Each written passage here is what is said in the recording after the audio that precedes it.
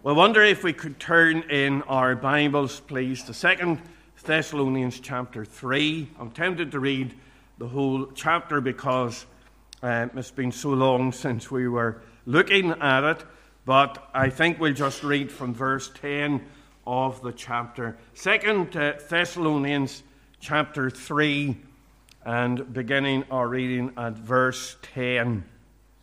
2 Thessalonians chapter 3, beginning at verse 10. For even when we were with you, this we commanded you, that if any would not work, neither should he eat. For we hear that there are some which walk among you disorderly, working not at all, but are busybodies. Now them that are such we command and exhort by our Lord Jesus Christ, that with quietness they work and eat their own bread. But ye, brethren, be not weary in well-doing. And if any man obey not our word by this epistle, note that man, and have no company with him, that he may be ashamed. Yet count him not as an enemy, but admonish him as a brother. Now the Lord of peace himself give you peace always, by all means. The Lord be with you all. The salutation of Paul with mine own hand, which is the token in every epistle, so I write. The grace of our Lord Jesus Christ be with you all. Amen. We know the Lord will again bless the reading of his precious word to our hearts. Let's just unite at the throne of grace in prayer. Our loving and our gracious God, we come to thee at the end of our meeting today to consider thy word, and we thank thee for the practical instruction that we have in the word here today. Our God, we recognize that God is not just the God of the worship and the supernatural, but we recognize that thou art the God of the ordinary and the God who is with us day by day, not just on the Lord's day, but every day. And we thank thee that thou hast instruction not only for our worship, but for our work. And we pray, gracious God, that thou wilt enable us to see thy word today, for it's in Jesus' precious name that we'd ask these things. Amen. Amen. Now, as we've been looking through this epistle, and as I say, it's a few weeks since we were in it, we noticed that there was a big problem among the Thessalonian Christians. And there were some people who had written to them, it seems as if they were almost pretending to be the Apostle Paul. And certainly the people had taken that these were instructions from Paul to say that the day of Christ was at hand. The second coming was near at hand. And if you look at chapter 2 and verse 2, Paul's prayer was that ye be not soon shaken in mind or be troubled, neither by spirit, nor by word, nor by letter as from us, as that the day of Christ is at hand. And you gather from the letter here that they thought that they had now this teaching that many of them accepted, that the coming of the Lord was just very near, had disrupted them. They had become shaken in mind. They'd become troubled over this. And many of them had abandoned their work and were now living from hand to mouth and really were sponging on the other brethren in the church. And we read that Paul is not going to take this lightly. If you look at verse 10 of the chapter, he says, for even when we were with you, this we commanded you, that if any would not work, neither should he eat. So Paul is taking this seriously. Look at verse 11. For we hear that there are some which walk among you disorderly, working not at all, but are busybodies. So not only had they stopped working, but because they had time on their hands now, they were sticking their noses into other people's business. And they were getting involved in things that they shouldn't have been getting involved in. And they were gossiping. And Paul refers to them here as busybodies.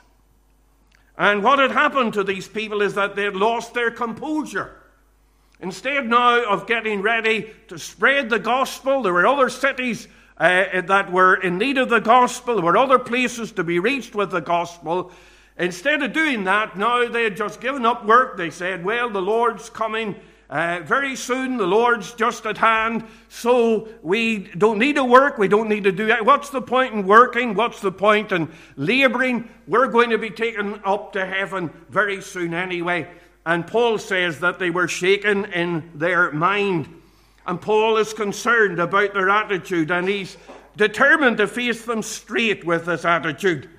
Now, it's not a common thing, but we do have this sometimes in our own day and generation. The Seventh-day Adventists really came out of a declaration by a Baptist minister called William Miller, and he had determined by the prophecies, the 2,300-day prophecy of Daniel, that the Lord would come back to earth in 1843, and that was later revised to 1844, when he didn't come in 1843. And many of them put on what they called resurrection robes, and they went up to the top of mountains waiting for the Lord to come, and the Lord didn't come. And it didn't happen. Even more recently, Harold Camping, the general manager of Family Radio in America, predicted that the coming of the Lord would take place, the rapture would take place on May the 21st, 2011. It didn't happen. So he revised it to October the 21st, 2011, and it didn't happen. But there was a girl in Russia, a 14-year-old Russian girl, who committed suicide over the prediction. So we need to be very careful about these predictions here, because they make people unstable in their minds at times. And this is what had happened in the church in Thessalonica. They had become unstable in their minds. But I want you to see how Paul brings a practical solution. And he does become very practical, because the Christian life is not just about prayer and about the reading of the Word of God and the contemplation of theology. The Christian life is also very practical. And I want you to see how Paul highlights here a number of practical things that the Christians in Thessalonica, who had been shaken in their minds, needed to put right. And I want us just to look at those practical things for a few moments today. And the first thing that we notice that Paul speaks about here, in the light of these people being shaken in their mind, he takes on the subject of work. Now, this is maybe a strange subject to take on the Lord's Day. This is our day of rest. This is the Christian Sabbath, and we don't think about work too much, or maybe we don't want to think about work. But what is our attitude to work? Many people look on work as a curse. It's just a thing to be got through. But work is not a curse. Now, man was cursed in the Garden of Eden, and he was cursed that he would work in the sweat of his brow. But he worked before the curse. He was to tend the garden, he was to dress it, and he was to keep it. So work itself was not included in the curse. It was the fact that the work was to become harder. And we have many today, and they have different attitudes to work. Most people on average spend 40 hours a week working, and yet, strangely, the topic is not one that we scrutinize often. So when we come to it here, I want us to see what the Bible has to say about work. Look at verse 10. He says, "For even when we were with you, this we commanded you, that if any would not work, neither should he eat." Now, there are two extreme attitudes to work. First of all, there's the workaholic who never stops working. Maybe 6 or 7 days a week, from morning to night, you're working. Now, that comes to the place where it is an idol, where work becomes an idol, where there's no time for anything else, where there's no time for family, where there's no time for worship, where there's no time for prayer, where there's no time for God. Then work has become an idol. The other attitude is the attitude of laziness, where people don't want to work. There are those that are work shy. I heard of someone that said that hard work might not kill me, but why take the chance? And there are many people of that attitude. But most people sort of look on work as like the bumper sticker that said, I owe, so off to work I go. And maybe that's the attitude that you have. I owe, so off to work I go. But I want you to see that there is a command to work here. Work is something that God has commanded right from the very beginning. As we say, the first instruction to Adam was to dress the garden and to keep it.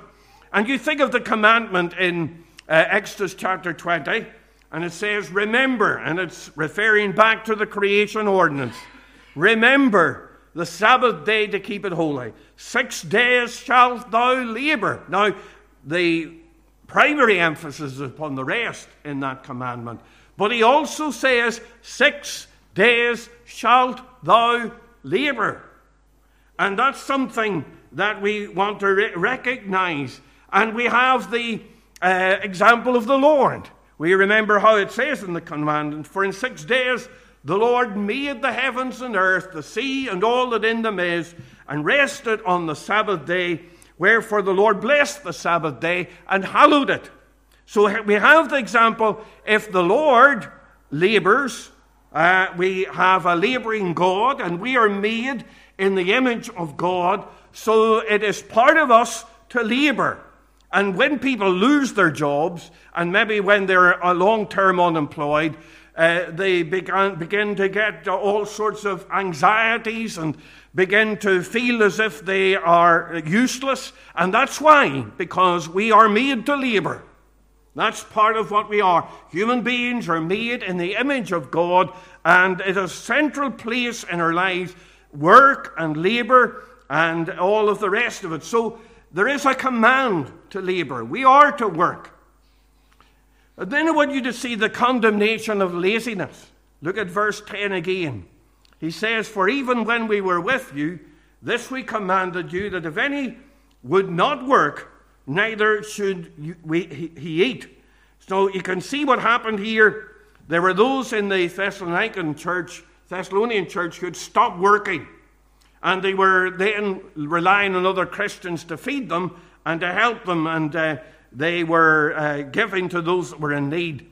Now, as part of the responsibility of the church to give to those that are in need, the first committee was appointed to look after the widows and to look after those that were in need. And particularly, I want to say this, in these days of stringency, that is part of the duty of the church. Now, what I find is that when at times we, as a church, would have offered help to people, I can see why it is, but people don't want to be given something by the church. Maybe you look upon it as charity. Receive it. It's part of the duty of the church to help one another. And particularly in these days of economic stringency, we as brethren and sisters get through it together. So don't reject that. Don't think, people will be looking at me and sponging off one another. That's not it. That's not what was happening here. Now, Paul condemns these people because they would not work. It just wasn't that they didn't have work, or that they'd lost their jobs, or economic circumstances had come in, but they were not working. And he says, if you don't work, if you're not willing to work, then you don't eat. And that's what now that seems to be harsh. Maybe it seems to be something that is harsh. But the Lord has given provision in the church to meet the needs of those who really do have a need. But if a person is slothful, the Bible says in Proverbs chapter 18 and verse 19, he also that is slothful in his work is a brother to him that is a great waster. Or it says in Proverbs 19 and 15, slothfulness casteth into a deep sleep, and an idle soul shall suffer hunger. Now, if you translate that over into the state, then, it is the responsibility of each one of us, really. It's not a state responsibility, really, at the end of the day. But if you transfer it over into the state should provide for those that are in need. Those that have a deep need, the state should provide for. But for those who do not want to work, now you've all sorts of complications in that. Maybe there are children involved, or families involved, and so on. So it's not a simple thing, but I want to just state the principle simply. If a man will not work, neither should he eat. And that's the Bible principle here. So there is the condemnation of laziness or slothfulness.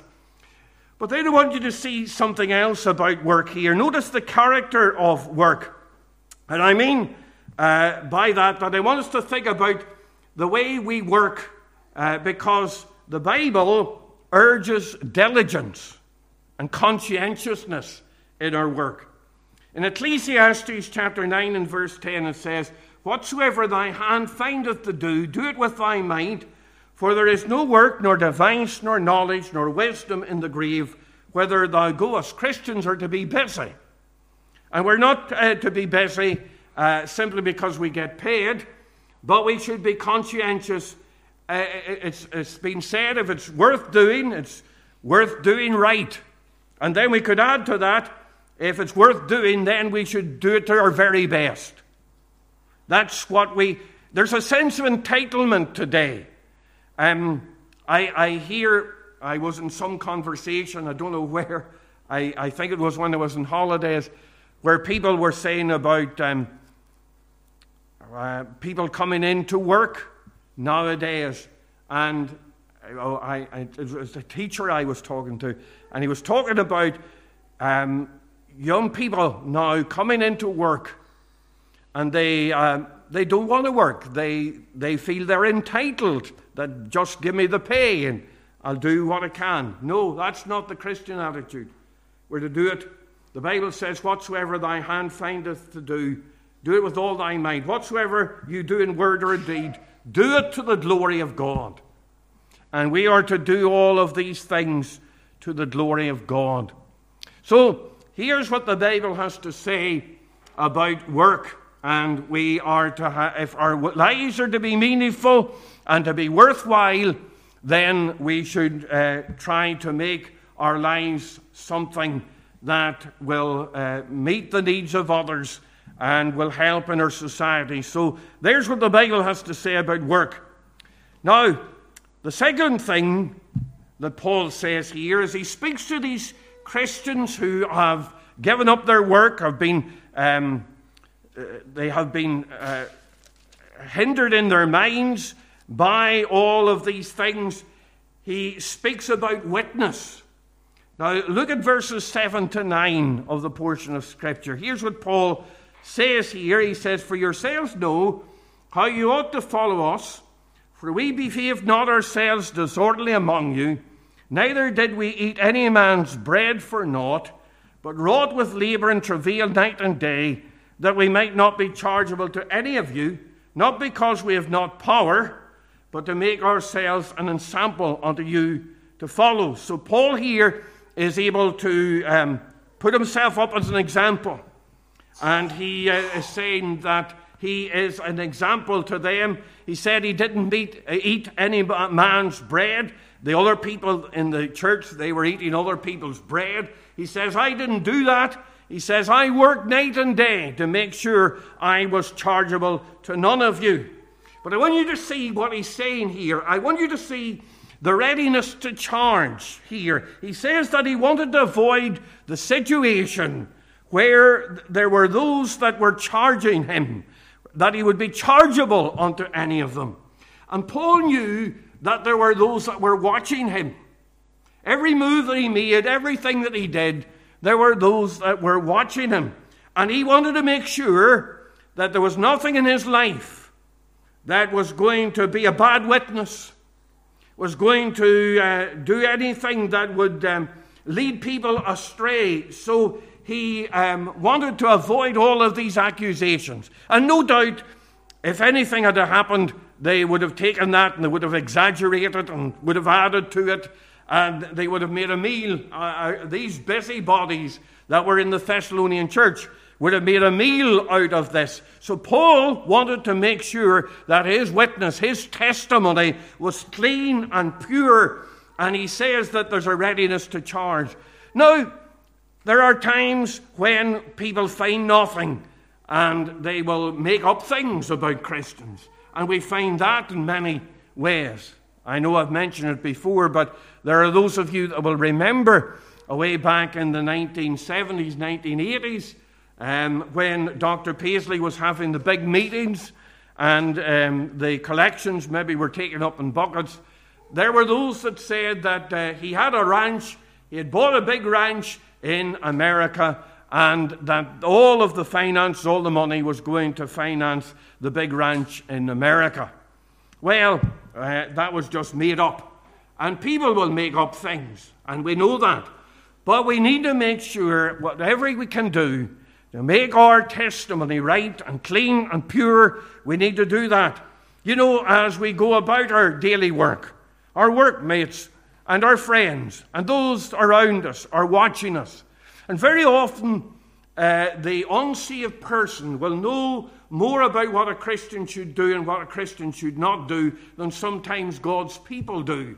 And they will watch how you behave, and they will watch what you do, and what you laugh at, and what you take amusement at, and the people that you associate with, and where you go, and they will ask you about where you were at the weekend and all of the rest of it. And if they see some hypocrisy there, well, that will be highlighted. But we realize also that not only will they recognize our inconsistencies and things that we do wrong, but they will recognize when we have a love for them and when we have a concern for them. They will notice when we take an interest in them. And you know love because you feel it. And it's not like maybe the fluorescent light in the doctor's surgery coming or in opposition to the sunlight. Well, the fluorescent lights in the surgery, well, they're only a pale reflection of what you get outside in the glory of the light. And Paul here is concerned about his witness and his testimony. And the Bible says in 1 Thessalonians 2 or 5 and 22, abstain from all appearance of evil. So there is a readiness to charge, but there's something else. There is a rigorous conduct. We said that the apostle wanted to avoid any charge against him. So what does he do to make sure there is no charge against him? Well, this is where we speak about this rigorous conduct. He doesn't want to do anything that is illegitimate, but he goes further than that because he leaves aside some things that are legitimate to make sure that the glory of Christ is furthered. We realize that there are times when things are legitimate, but they are not something that we should do because it is going to be misinterpreted. You think of what it says in 1 Corinthians chapter 9 and verse 14. It says, there's a principle here. It says, even so hath the Lord ordained that they which preach the gospel should live of the gospel. Now, it's the same thing here. Paul was saying here and in the Corinthians that as a preacher of the gospel, he had the right to ask to be fed. He had the right for people to help him and to feed him and to give what they needed to him in order for him to do the work. But then it says in 1 Thessalonians 5 and 17, he says, let the elders that rule well be counted worthy of double honor, especially they who labor in the word and doctrine, for the scripture saith, thou shalt not muzzle the ox that treadeth out the corn, and the laborer is worthy of his reward. So there you have it again. The laborer is worthy of its reward. And he's speaking in the context there of a preacher of the gospel. So he has the right for people to feed him. But he says in this portion of Scripture, he says in Galatians chapter 5 and verse 13 to 15, for brethren, ye have been called unto liberty. Only use not liberty as an occasion to the flesh, but by love serve one another. For all the law is fulfilled in one word, even this, thou shalt love thy neighbor as thyself. But if ye bite and devour one another, take heed that ye be not consumed one of another. So what Paul is saying there is, yes, I have a right to do this, but I will set aside my right to make sure that the work of God goes forward, to make sure that there's no dissension, to make sure that I don't cause a problem, to make sure that I'm not annoying people. I will set aside my right. And what I wanted to say to you today is that there are times when we might have a right to do something, when it would be scripturally right to assert our right. Maybe somebody has done something to you. Maybe they've said something to you, and what they've done, what they've said is not right. Maybe somebody has been nasty to you as a brother or a sister in the Lord Jesus Christ, and it's not right. And you could legitimately say, well, that was wrong. But in order to safeguard the unity and to safeguard the wholeness of the Church of Christ, you set aside your rights. Now, that's what Paul was doing here in this portion of Scripture.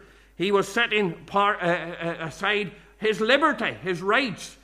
In verse 12, he says, we command and exhort you by our Lord Jesus Christ, and that the witness be preserved. And so it is in the name of the Lord Jesus Christ that we do everything that we do. It is for his glory and for his honor, and not our honor and our glory.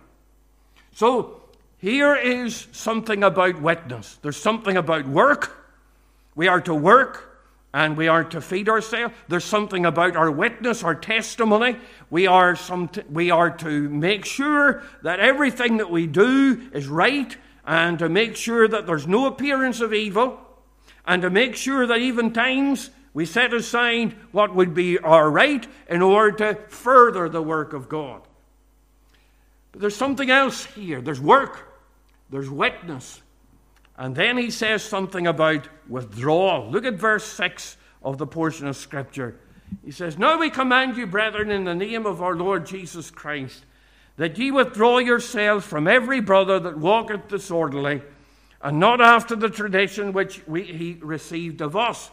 In the first letter to the Thessalonians, Paul said, I beseech you, or I urge you, in 1 Thessalonians 4, verses 10 to 12, to work with your own hands, as we commanded you, that ye may walk honestly toward them that are without, and that ye may lack nothing. So he said, work with your own hands. He says, we urge you that, we beseech you to do that. But now this is a command. It's not just an urging, it's a command. He says, if people don't listen to the commands of God's word, if people don't listen to the exhortations of God's word, what do? He says, you withdraw from them. Withdraw yourselves from every brother that walketh disorderly. The word disorderly, many of the authorized, or many of the modern versions have translated that word disorderly as idle. But that's not the full meaning of the word. The translators of the authorized have used the word disorderly, and that's more like it. It's a disorderly walk. It's a conduct that's not becoming. It's contrary to the rules of Christ. And he says, if there are those that start walking contrary to the rules of Christ, if they begin to forsake the assembling of themselves, if they begin to lie and do cheat, and anyway, we could mention any number of things. But he says here, particularly here, idleness.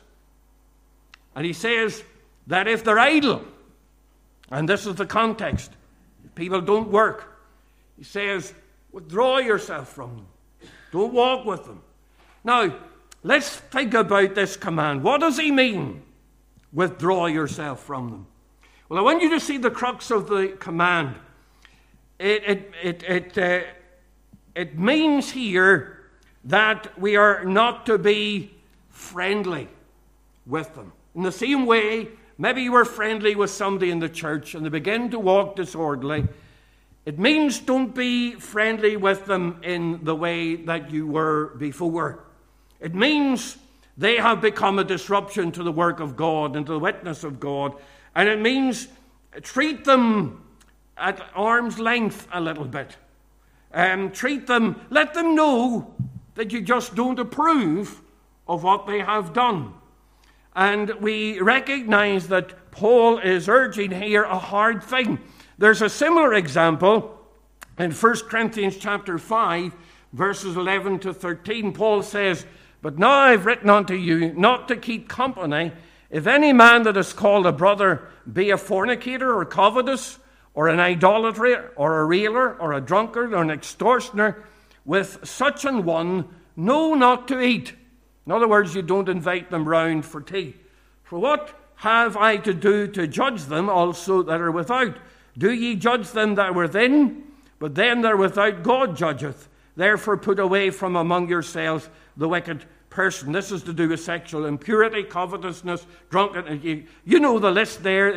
He says that they are to withdraw themselves from them. Now, it's obvious that it does not mean that you give them the silent treatment. It does not mean that you don't talk to them at all, because if you look at verses 14 and 15 of 1 Corinthians 5, he says, "And if any man obey," of this portion of 2 Thessalonians chapter 3, "if any man obey not our word by this epistle, note that man and have no company with him that he may be ashamed. Yet count him not as an enemy, but admonish him as a brother." Now, for example, the Amish or the Jehovah's Witnesses, they have a thing called shunning. And when somebody steps outside the fellowship, people have to shun them completely. Nothing to do with them at all. And even family members, as broken up families, you can't speak to them. You can't have any fellowship with them at all, because they have stepped outside the rules of the church or whatever it is. That's not what we have here, because we can speak with them. We can admonish them. We can have contact with them. We can admonish them. And what's the cause of the command? We've spoken about the crux of it. What's it to do? Well, it is to restore the person. If you look at verses 14 and 15, "And if any man obey not our word by this epistle, note that man, and have no company with him, that he may be ashamed. Yet count him not as an enemy, but admonish him as a brother." Now, he's still a brother. Do you notice that? He's still a brother. We don't count him as not a brother. He's still a brother. And we can admonish him. We can speak to him. We can let him know that, brother, sister, you need to get back. We love you. And you'll notice what it's about here. What do you admonish somebody for?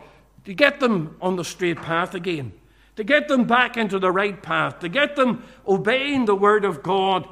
And this is a redemptive withdrawal. In Romans 16 and verse 17 it says, "Now I beseech you, brethren, mark them which cause divisions and offences contrary to the doctrine which ye have learned, and avoid them." And the word avoid there does mean shun. And it does mean shun. But we have seen something of this shunning. It's something of love. It doesn't mean that you can't talk to them or have no contact with them whatsoever. But what you do is that you try to speak to them, to restore them, to bring them back. He says in Ephesians 5 and 7, "Be not ye therefore partakers with them." Don't get involved with what they're getting in. And he says that we are to admonish them. And look at the caution in the command.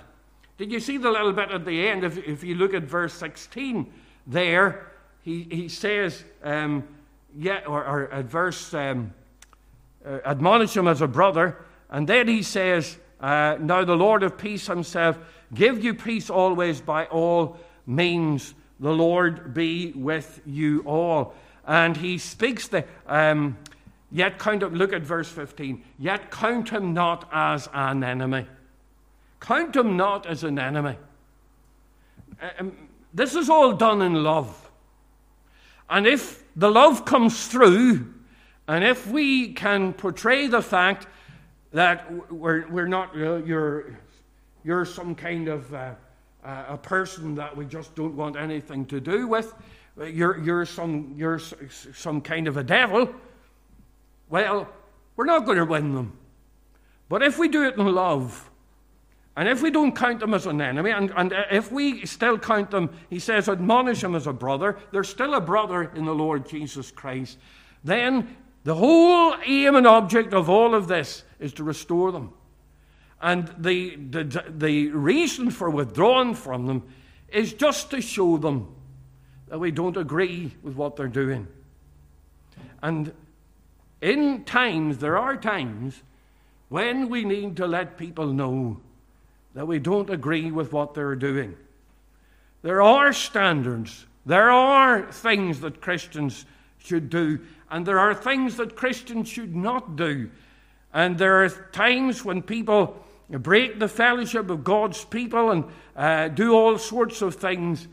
And he speaks here of the love. He says, withdraw from them. Certainly does. He says here that we are to count them.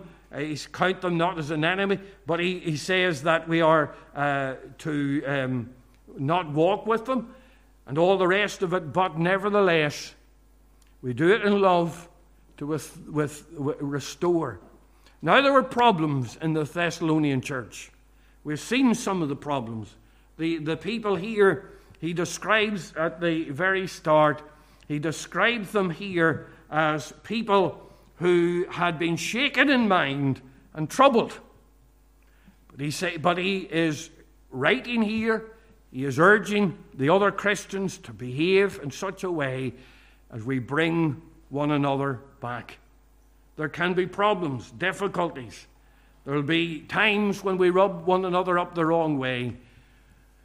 But what we need to have in the midst of it all is that love and concern for one another that seeks to win one another and seeks with all of our hearts to do what we can to further the work and witness of our Savior, the Lord Jesus Christ.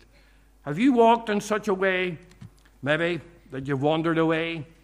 Well, our desire, the desire of God, is that you be restored and that you walk with Him every step of the way, day by day. Let's just bow in a wee word of prayer. Our loving God and our gracious Father in heaven, we thank Thee for Thy precious word to our hearts again today. And, oh Father, we thank Thee for these practical things about work and witness and withdrawal. And, oh God, we recognize that sometimes there are times when we need to show that people have done things wrong. But, Lord, help us to do that in love. Not count them as an enemy, but a brother or a sister in the Lord Jesus Christ. So, Lord, bless Thy word to our hearts. Help us, Lord, to think about these things. And we pray that Thou wouldst instruct us and help us in these days. For it's in Jesus' precious name that we'd ask these things. Amen. We'll sing the last hymn there, 668.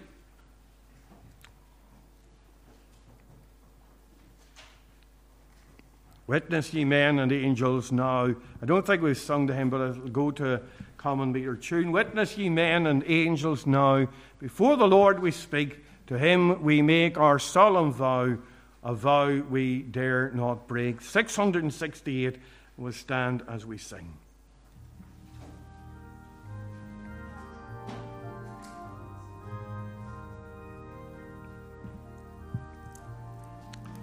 Let's stand.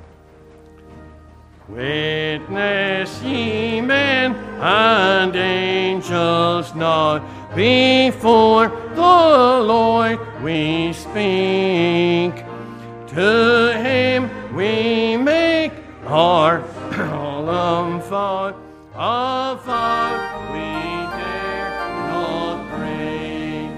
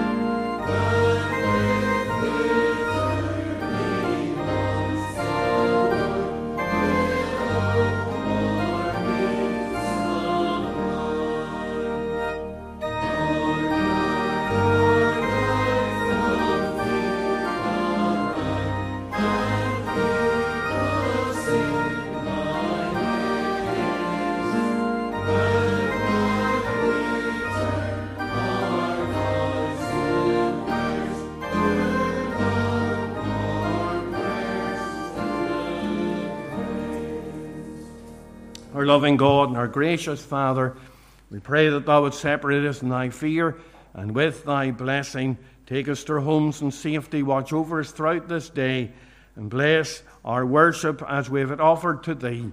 For it's in Jesus' precious name that we'd ask these things. Amen. Amen.